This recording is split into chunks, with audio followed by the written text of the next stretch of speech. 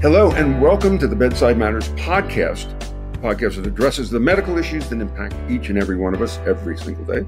We will hopefully give you the answers you're looking for so you can be more informed and healthier. I'm one of your hosts, Peter Tilden, and I'm joined by Dr. David Kipper. David, how are you? I'm great, Peter. You, I hope? Doing good. Actually we just got over the COVID and I feel really, really good. Anna, you good? Anna Vicino? I'm doing great. Thanks for having me. Okay. Did I not sound sincere? I really meant that in a sincere way. It was sincere with a touch of condescension, which I always love. Before we get to today's questions, issues, this just happened. David, I know this is going to be an opinion thing, and Anna, you too, and Laura, you should weigh in.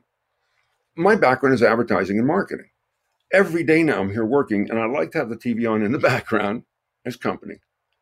And now the songs that I'm singing are not the ones I grew up with. I'm singing, Ozempic. This episode was not brought to you by Ozempic.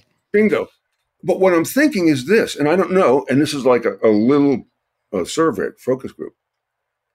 I can look it up, and I know because I prep is for diabetes. But I don't know what all the other... Do you believe in hemorrhoids? I don't know. I mean, I don't know this. You hear the song and you know the song, but does the song really brand the company? Does anybody come in your office and go, you know what? I need that thing for my heart. That's, does anybody do that? Someone did a good job. My wife, when she wants to annoy me, she'll sing the Ozempic song, the Rybelsus song. She's got all the semi-glutide. So something's working there. We're always joking about how they name these drugs, right? And it has no reference to reality. And yet, we're all humming their songs. We sure are. So today's show? Today's show is very exciting. We are going to be talking about a number of topics, including something that I want to hear about, alpha-gal. Alpha-gal or alpha-gall? I'm not sure how to... Dr. Kipper is going to tell us how to pronounce that. The meat allergy. And then we're going to be discussing vaping. Is it good for you? Is that a rhetorical question? We'll find out. Breast cancer detection. There may be something much less intrusive that you may be able to do at home. And then, hey, what about me? We have a caller who wants to know about a particular story that has to do with having a hangover, because the story sounds like fake news. So to start with, Dr. Kipper, is it pronounced alpha-gal or alpha-gall? Alpha-gal. So alpha-gal, what is alpha-gal syndrome? And by the way, because people write me for recipes, this is not the first time I've heard of this, that people having a meat allergy, because I thought everybody could digest meat. Then alpha-gal comes along. So what's the deal with alpha-gal?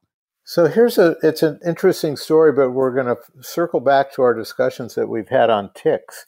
Alpha-gal is a sugar that many meat products have in common.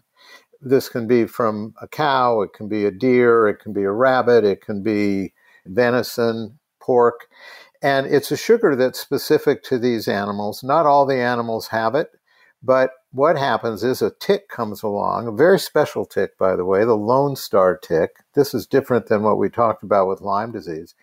And it's a tick that's isolated more to the south, to the Midwest, and in the mid-Atlantic area.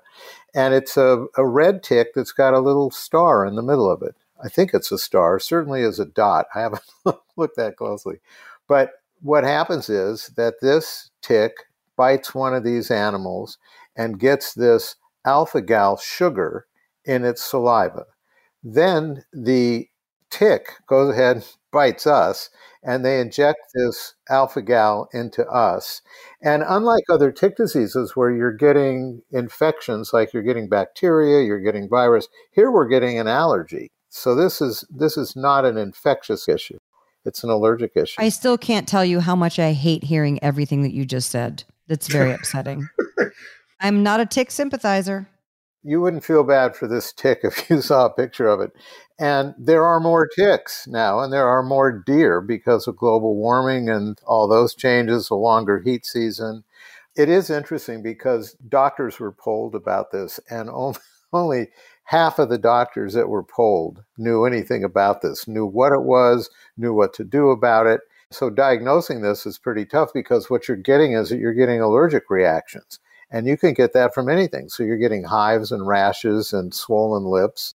What is different with this one is that you get gastrointestinal symptoms. You get stomach cramping, nausea, diarrhea, and these allergies will last a lifetime. If it's severe enough, if the reaction from the immune system is severe enough, it can be fatal. So wait a minute, it jumpstarts your system so that you didn't have an allergy before, things were not reacting a certain way, and after this is introduced, boom, your system has changed. So the tick bites you, the saliva goes into your system, and the immune system says, well, here's a new guy. We're going to create some antibodies to this. The specific antibodies, by the way, for allergens is an immunoglobulin E. Don't ask me where the E came from.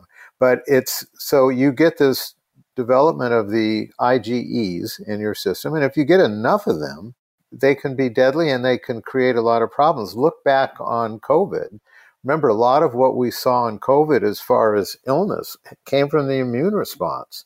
The good news in this, because you can't really diagnose it easily, but now you can, there's an antibody test for this.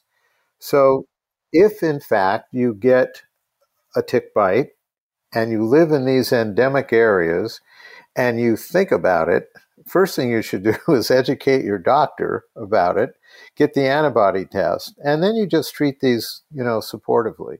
But it's a problem. It's out there, and it's one of probably 17 different varieties of ticks that are after us this summer.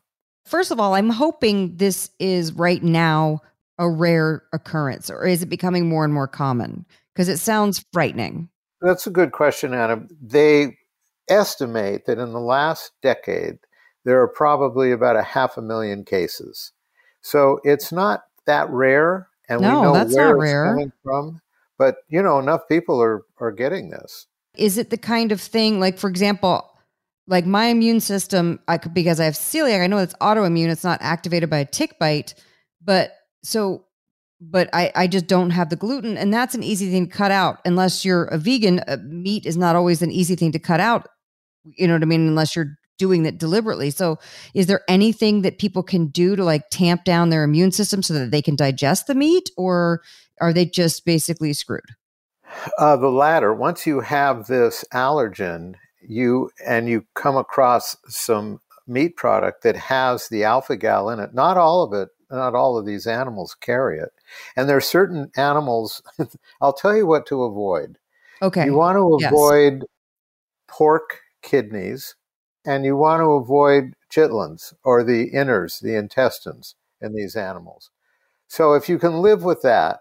And that's even if you overcook, because when we had chitlins as kids, you cooked it for like 24 hours. Even if it's cooked for 24 hours, it will still it could possibly still have this alpha-gal thing in it. Yes. I'll tell you something interesting. When I read about this, and I was one of those 50% of doctors that knew nothing about this.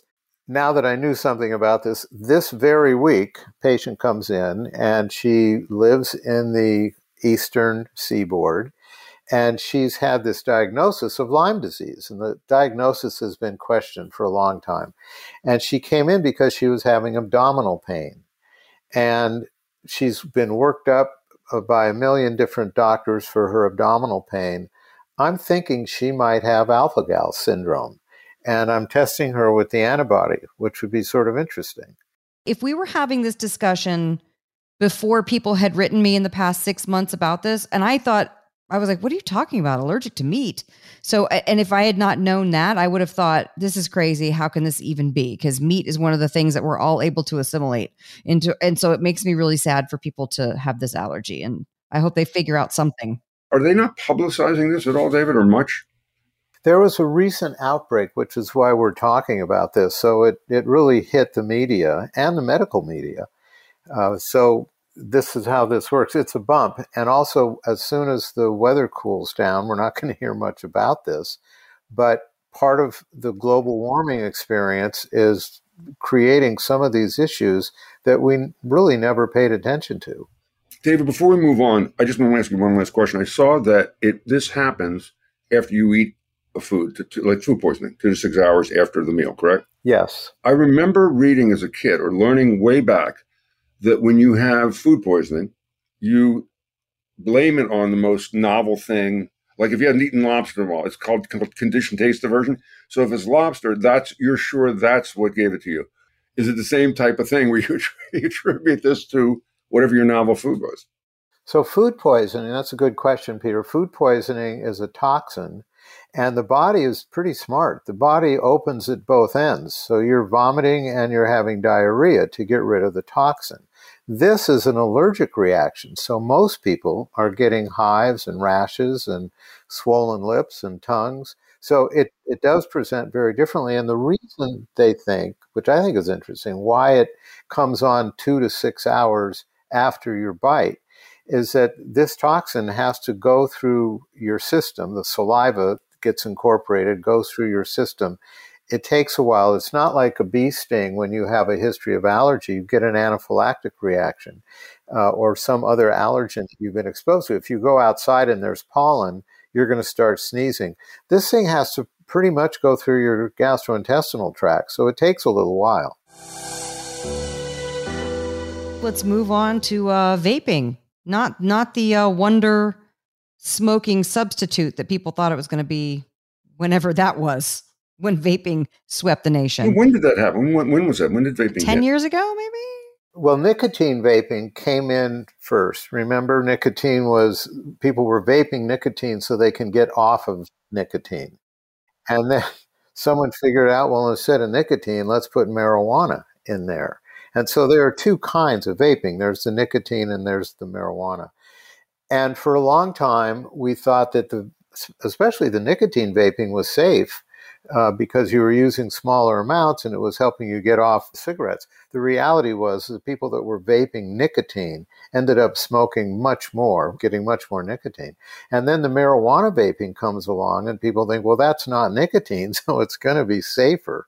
But people that are smoking or vaping nicotine and marijuana, they're in the worst position because those two vaping products come together and create tremendous problems. And I think the story is relevant because I don't know about the three of you, but I always see people either in their car, you can't see them through the smoke, or they'll roll down the window and it looks like a cumulus cloud coming out of the car.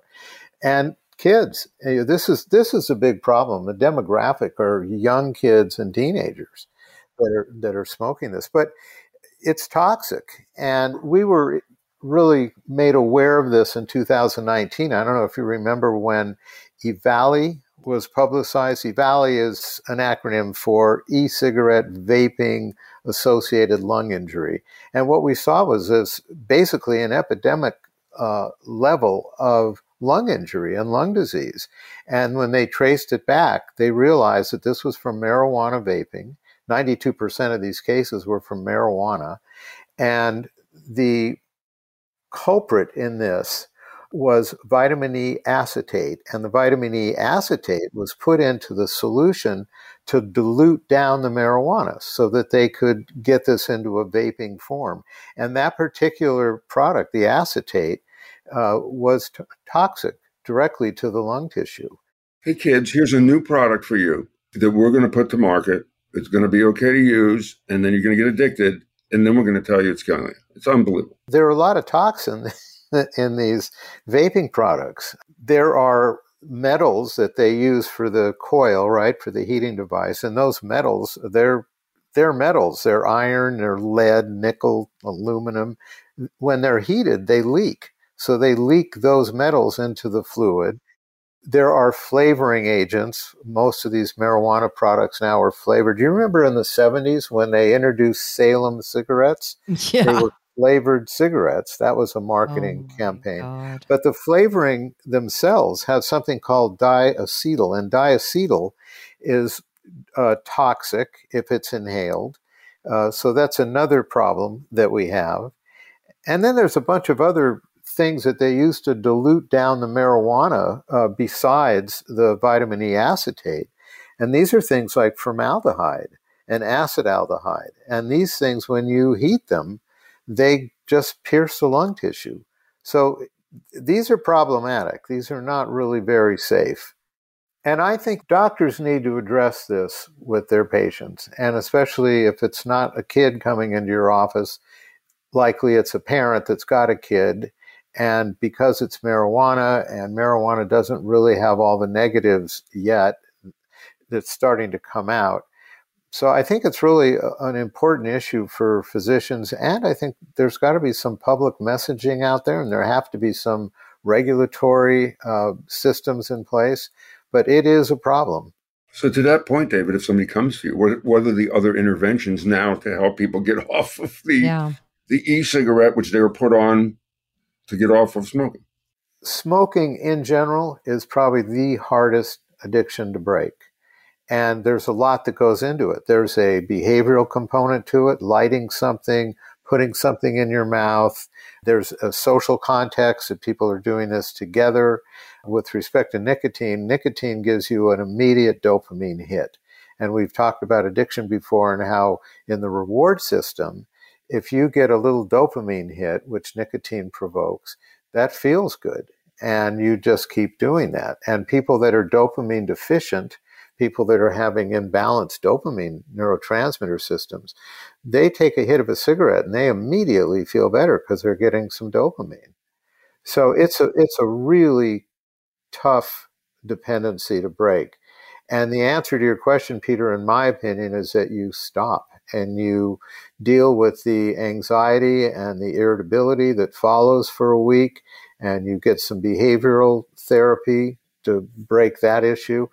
You know, a lot of people with coming off of cigarettes buy these little plastic cigarette holders or plastic cigarettes, and just because they need something in their mouth.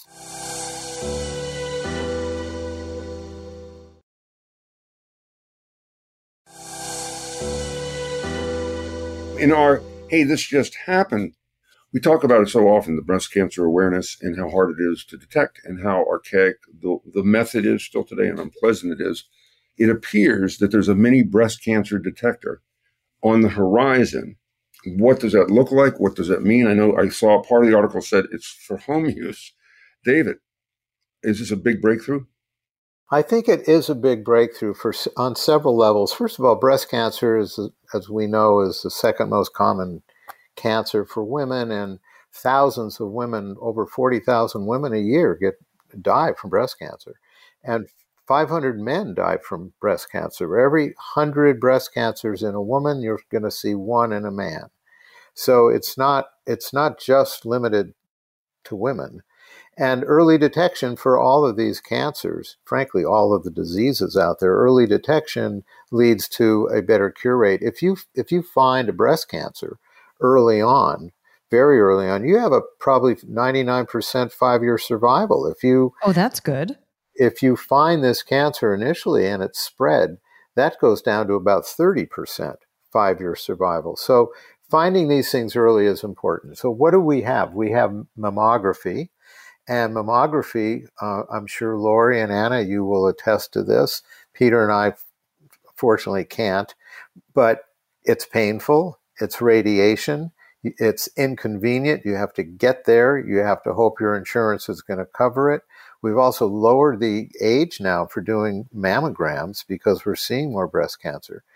And in women that have dense breasts, there's additional mammography that's needed. So more pain, more radiation. So the gold standard for diagnosing breast cancer is the mammogram combined with a breast MRI and an ultrasound. And those three modalities will give you the best odds, because even with mammograms, you're missing about 1 in 8 breast cancers. So, and there are these what are called interval cancers, and that's about 20 to 30% of breast cancers. And those interval cancers are the interval between your last mammogram and your current mammogram.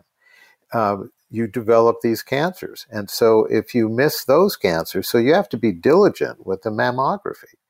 So enter MIT, and the scientists at MIT, God love these guys. They figured out a way to put an ultrasound into a bra.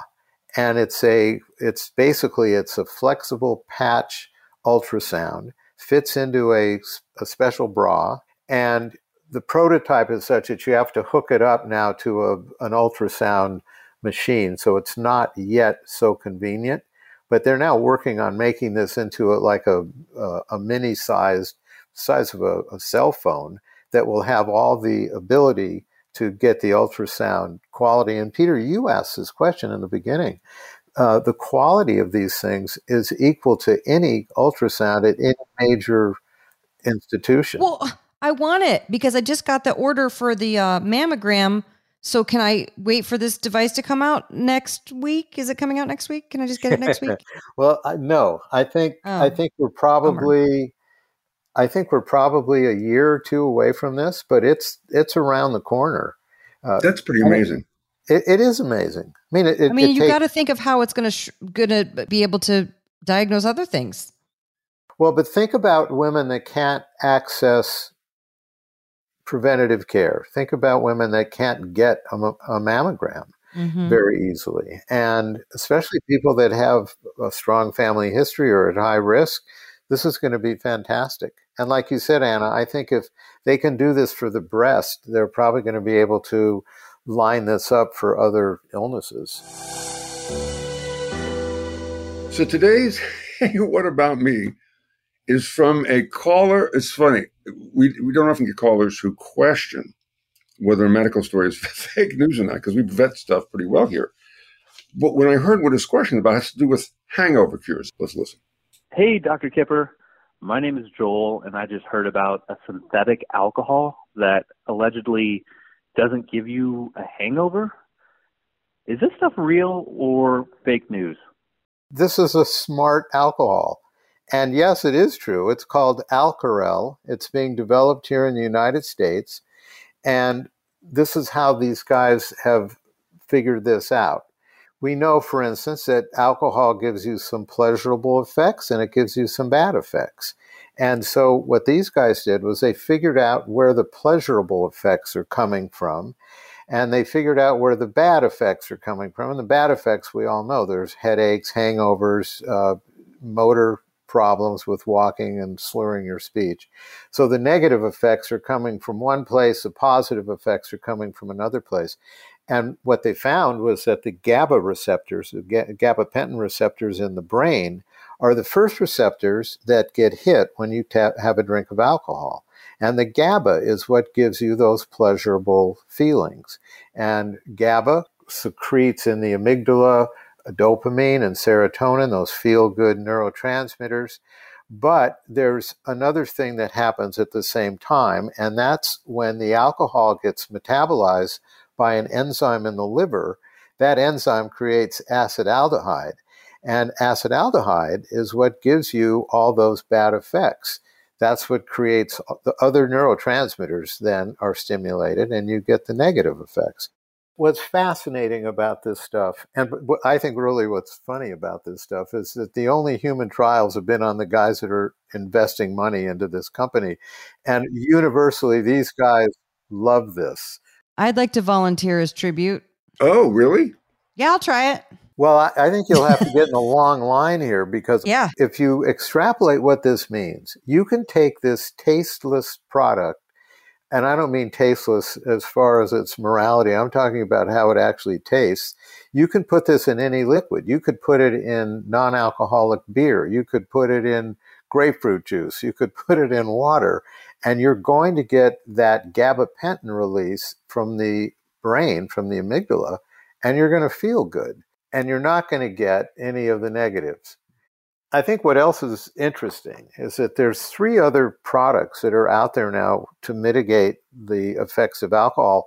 There's a company in San Francisco that's developed an oral drug that's going to block the dopamine receptors in the amygdala. So you're not going to get those pleasurable feelings, therefore you're not going to want to drink. Naltrexone is another product that's been around a long time. It's an opiate blocker. They put this into a nasal spray, and if you were to spray your nose before drinking, you're not going to be as inclined to drink because you're not going to get those pleasurable effects. And I think the most interesting one is this group in Dallas that have found a specific stress hormone.